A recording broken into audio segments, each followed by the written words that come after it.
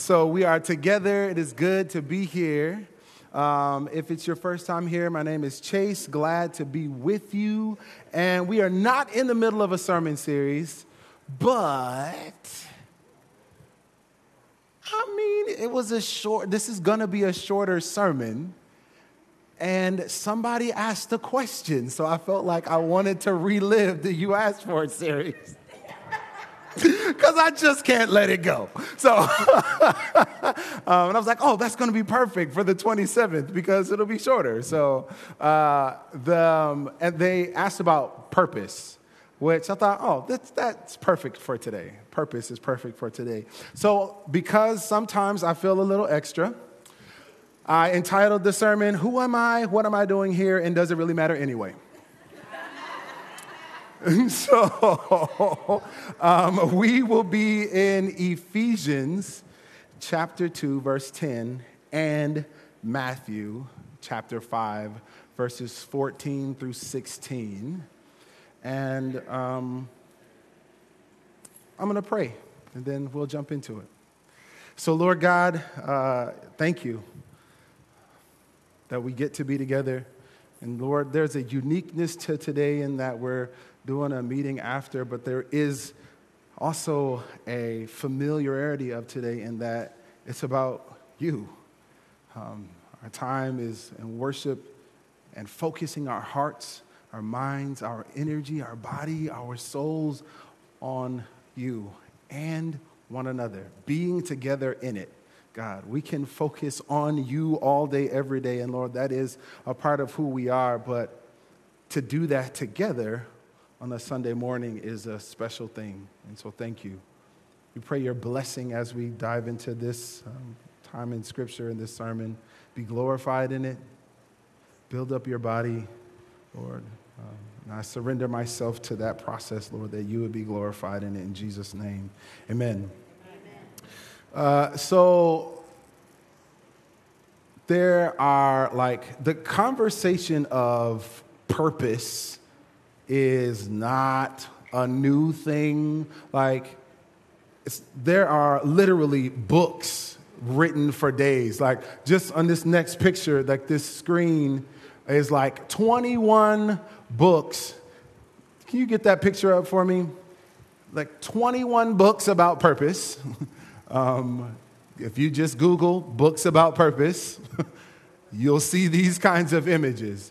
They are literally the world is overrun with books about purpose. And that's not on mistake. It's not just because they sell well. They sell well because they are actually getting at something that is a nagging insecurity, I would honestly say, for all of us. It's not just most of us. All of us humans have this nagging insecurity and this question of, am I important? Does my life matter? Am I special? And probably even more deep, am I worthy? When we think about purpose, it's not just what's my job. It's really kind of getting at what answers that nagging question if whether or not I'm important. And honestly, I'm kind of glad that we're all in the room together because this sermon is a little bit different in that it's kind of less of a sermon, more of a motivational talk. I don't do those all the time. But actually, it's hey, we need to be motivated a little bit sometimes. That's all right. And the truth is, this question nags us for most of our lives if we cannot answer the question, what's my purpose? So we'll talk through that, but I want to at least lay some foundation work first. There is an answer to the question, am I important? There is an answer to the question. Scripture does not speak to your purpose. We'll talk about that in a minute. But it does answer this question for us, am I important? In Psalms chapter 139, verse 14, some of your Bibles will say, I praise you, Lord, for I am fearfully and wonderfully made. This version says, thank you for making me so wonderfully complex. Your workmanship is marvelous. how well I know it. That's one of several verses that get to the heart of, do you matter? Like, it's this idea that God, the creator of all things, the one who made each star, knows that star's name, is aware of every single grain of sand and the purpose it fulfills in creation. Because most of us don't think about how each and every little grain of sand still fulfills a purpose. This same God that can see the smallest single-celled organism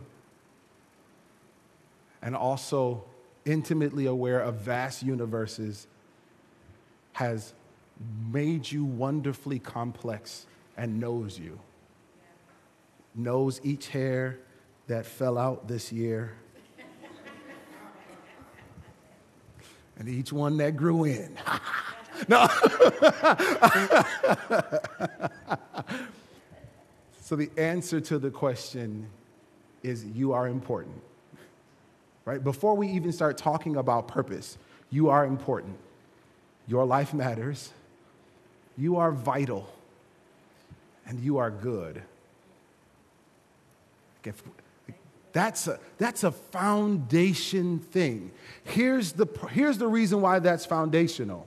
If you don't know that, if you don't actually believe that, asking the question about your purpose doesn't matter. Because you don't have anything that's foundational to apply a purpose to if you don't believe that you are important and that you are vital. You won't even live it out if you don't think that you are important. That's why Scripture has these little moments of like, hey, let me make sure that you know you are somebody. You're special. Because if you don't, you can spend years trying to narrow down your personal mission statement. You narrow it down and then you won't live it out because you won't believe it actually makes a difference. You are important. You are important. Your life matters. You are vital. You are good. Asterisk, we need you. I'm going to have a controversial moment that we're going to unpack in a little bit. But it's okay for us to sit with the tension of the fact that God doesn't need you. God wants you. God chooses you. But God doesn't need you. However, we do. I need you. We need each other. It's actually a part of the design. We are fundamentally interdependent upon one another. Without you, this doesn't work the way that it should. And you're like, well, then what does that mean? Oh, okay, so if you decide to check out, we can trust the Lord will provide. I get that. If you decide I'm just not going to engage, then yes, the Lord will provide. But we need you. So let's get to the verse that I want to actually kind of anchor this in. For we are God's masterpiece. He has created us anew in Christ Jesus, so we can do the good things He planned for us long ago. That's kind of where this idea of purpose as it relates to Scripture is rooted.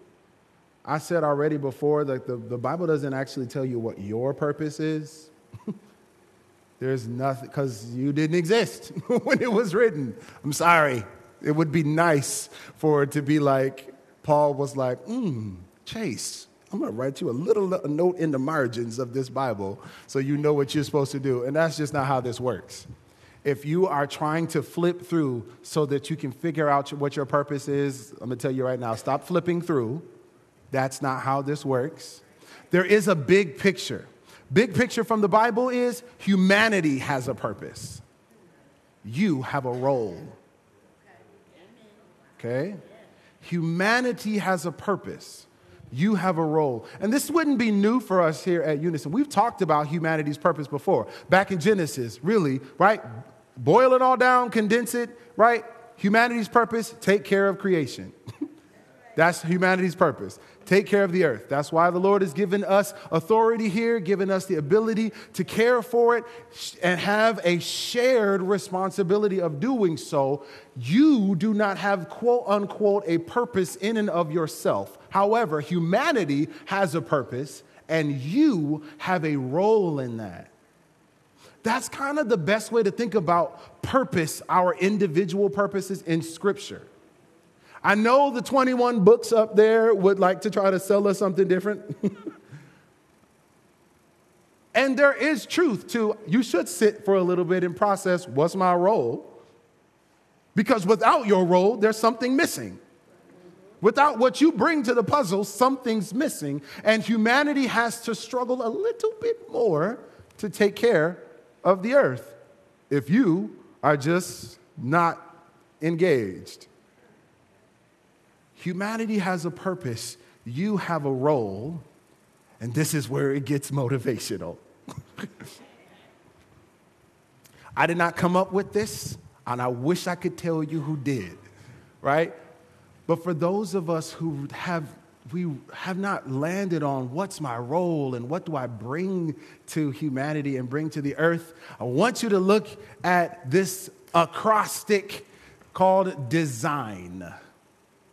Right? I did not come up with this. I can't tell you who it is. I want to give the guy credit. I cannot find who came up with it, but it has, I've used this for years to just help people through that conversation.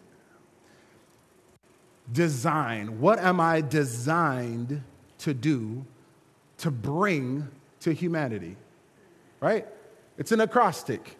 It stands for drive, experience, spirituality, impact, genius, which some of y'all are like, I feel uncomfortable with that. We'll get there. Genius and nature. Let's look at the first one, drive.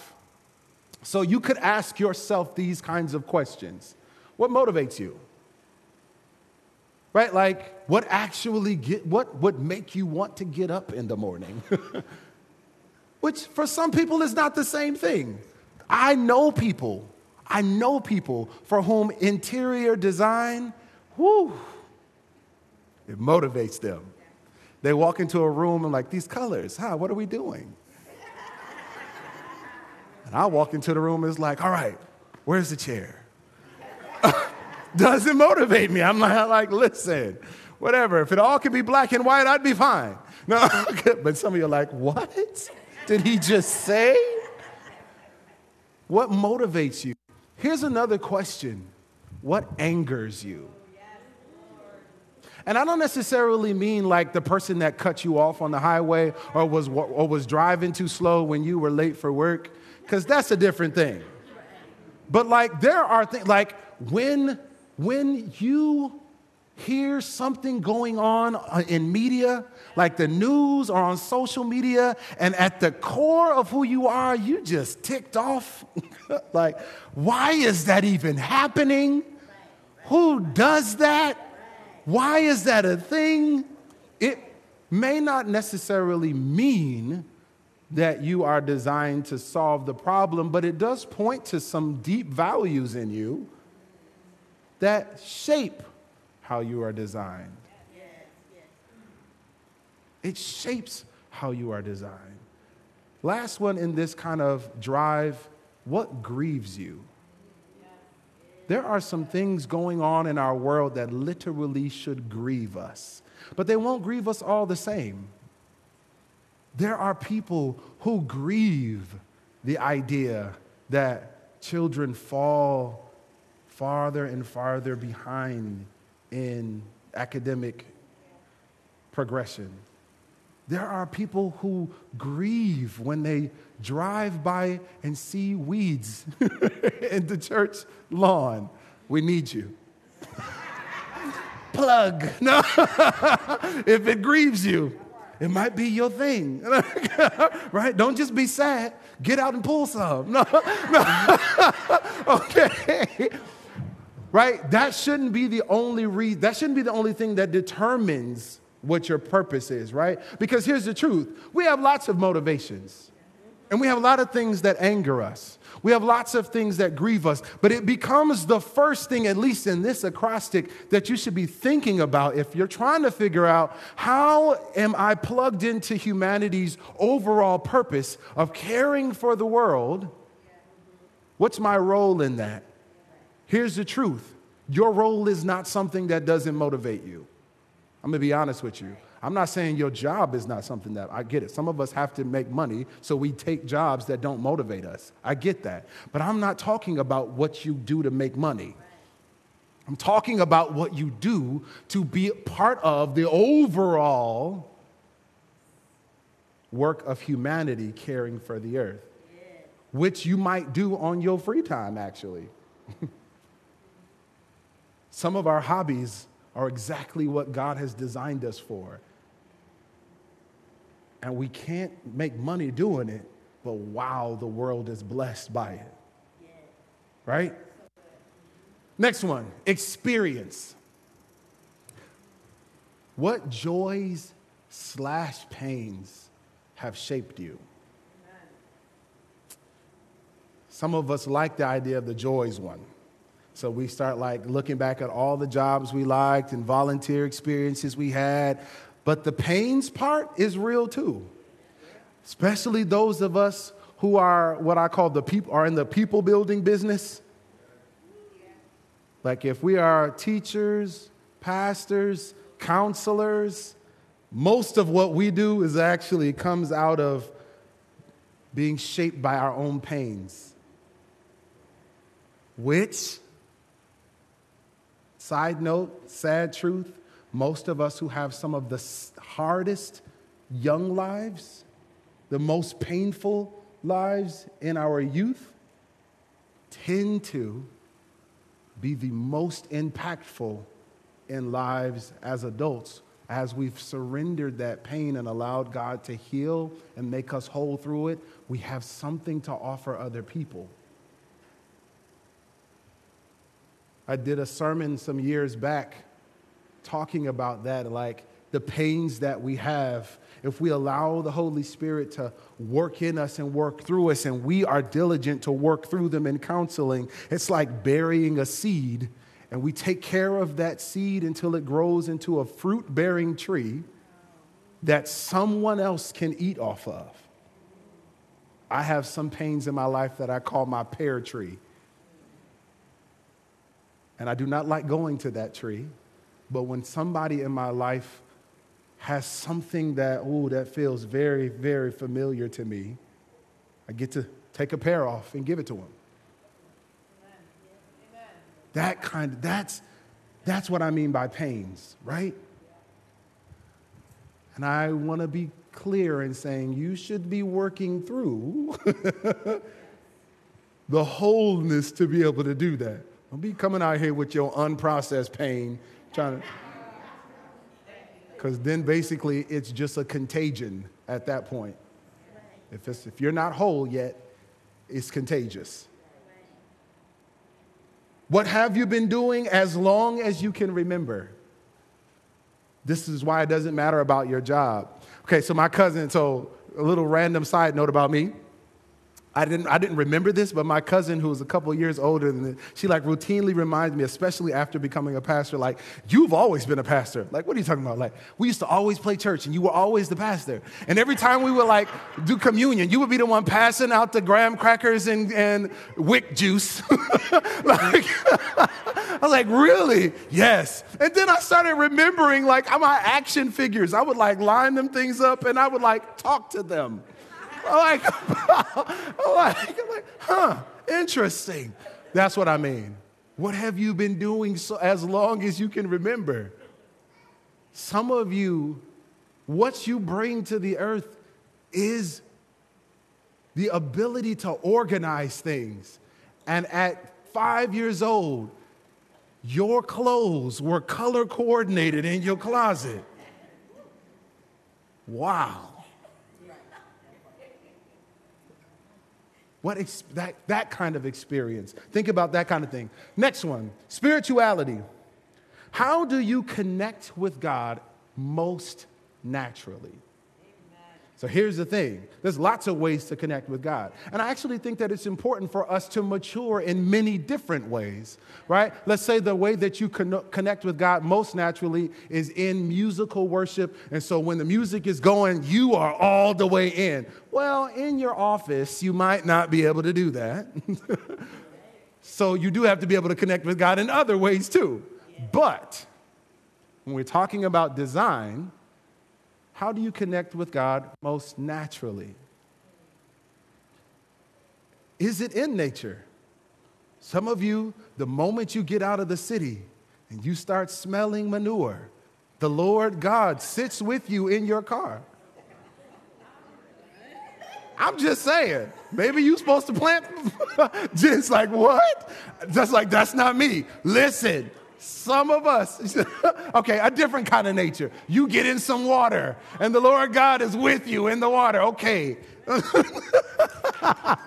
Right? Can you tell that's not me?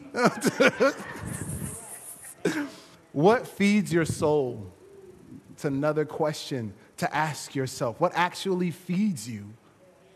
Because there's some things that we will need to do to connect with God that actually drain us. And that's okay. But when we're talking about what do I bring to the world, here's the truth. If it has to do with how I'm designed to be a part of humanity, it will actually feed me while I feed others. That's one of the quickest ways for us to be able to say, yeah, that's not why I'm here. If it doesn't actually feed you too, then maybe it's not why you're here. Doesn't mean it won't be work. It doesn't mean that you won't be tired. But you'll be tired on Monday and get up ready on Tuesday, excited about it. Next one, impact. In what way do you want to positively impact the world? Right? Like, God created us for these good works. Don't overthink it. Like, I'm not saying like every single thing, like you have to sit down and ask the Lord, what is it that the good work that you've actually created me for, God? And I'm just going to sit here until you tell me, what do you want to do? Ask yourself that. Like, what do you want to leave when you're gone? I think one of the greatest ways that we can process for ourselves is that we're all going to leave something here. Will it be a mark or a stain? Right? When you leave your mark here, and what do you want that to be? Most of the time, if we're not thinking about it, we're leaving stains. What's the mark I want to leave? How do you want to leave the world better? Here's the uncomfortable one, but let me just say it, genius. I think that he put that in there because he needed a G. But but I actually do think that it's relevant. And the way that he described it is, what do you do successfully? What do you do regularly? And what do you do joyfully? Because here's the thing. You have something that you bring, a genius that you have, that I'm not saying it's like, Albert Einstein. I think sometimes we relegate the word genius to people who have IQs that are off the charts. And that's not what this means. It is, what do you, every time you touch it, it flourishes. That might not even be something that is huge and spectacular. If you have a garden and you come up every single year with more tomatoes than you had the year before, and you enjoy being in the dirt, that's the kind of genius I'm talking about. Right? When you are with someone and they come in discouraged and 5 minutes with you, they leave feeling better. That's what I'm talking about when I talk about genius. If you have the ability to help somebody understand something that most people can't wrap their heads around, That's what I'm talking about. Successfully, regularly, and joyfully. I would say the contraction between these is and. Because it's not successfully or regularly. If you do it every once in a while and you're good at it, I ain't saying that's genius. Right? If you do it regularly but you hate it every time, that ain't genius either. Okay, that's obligation. But if you put an and between all of these, you're getting somewhere. And the last one, nature. What are characteristics of your personality? How do you show up in the world? This one, there's a whole bunch of personality tests. There's probably a personality test for every single book on purpose. Find one, take it. They're not that special. It's not the Holy Spirit. It just starts a conversation between you and the Lord and people around you, okay? But let's be real. If you are an incredibly, you love being in nature, I'm going to take a wild guess in saying that you're not designed for being at a cubicle. You know what I mean? Right? Like if you're an extreme, introvert, it's probably not your bag to plan a whole 5K and talk to everybody as they pass by. It's probably not your jam. And that's okay. Right? What ends up happening is that if we don't process something entirely like this, we end up only looking at one or the other. What am I good at? That means that's my purpose. Not necessarily. You can be good at some things but not actually vibe in terms of it being your personality type. So the beauty of this acrostic is that it allows you to kind of have some introspective thought about how am I created. When you start to do that kind of thing, you start honing in. I say you actually create this filter that gets rid of a bunch of things that it's not. Yeah. So then you start to thinking okay, maybe it's these 1, 2, or 3 things rather than the billion things it might be. Some of us have never been encouraged to do anything like that before. Look at it. Because this last portion of Scripture is what I would love for us to apply that design to. It's in Matthew chapter 5. You are the light of the world, like a city on a hilltop that cannot be hidden. No one lights a lamp and then puts it under a basket. Instead, a lamp is placed on a stand where it gives light to everyone in the house.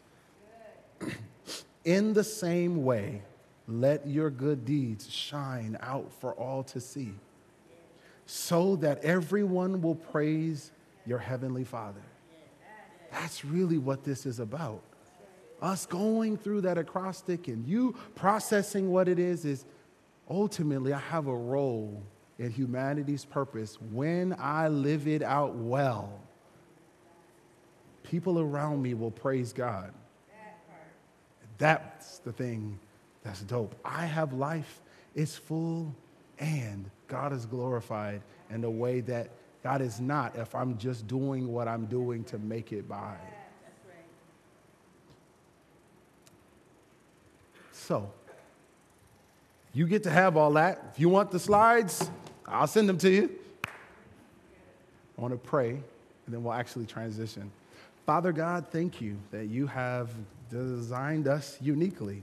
You have made us marvelously, wonderfully complex. And even more miraculous, you've made us to be able to be interdependent and work together. I thank you that the world does not depend upon me and my purpose. God, because that's a whole lot of humans and a whole lot of animals and plants and rocks and stuff. God, thank you, Lord, that we get to do this together. Will you give us grace, wisdom, and understanding to do so in a way that brings you glory, so that as we live in whatever it is that you've designed us for, God, the world will give you praise for it. We trust you. We honor and thank you. In Jesus' name, amen.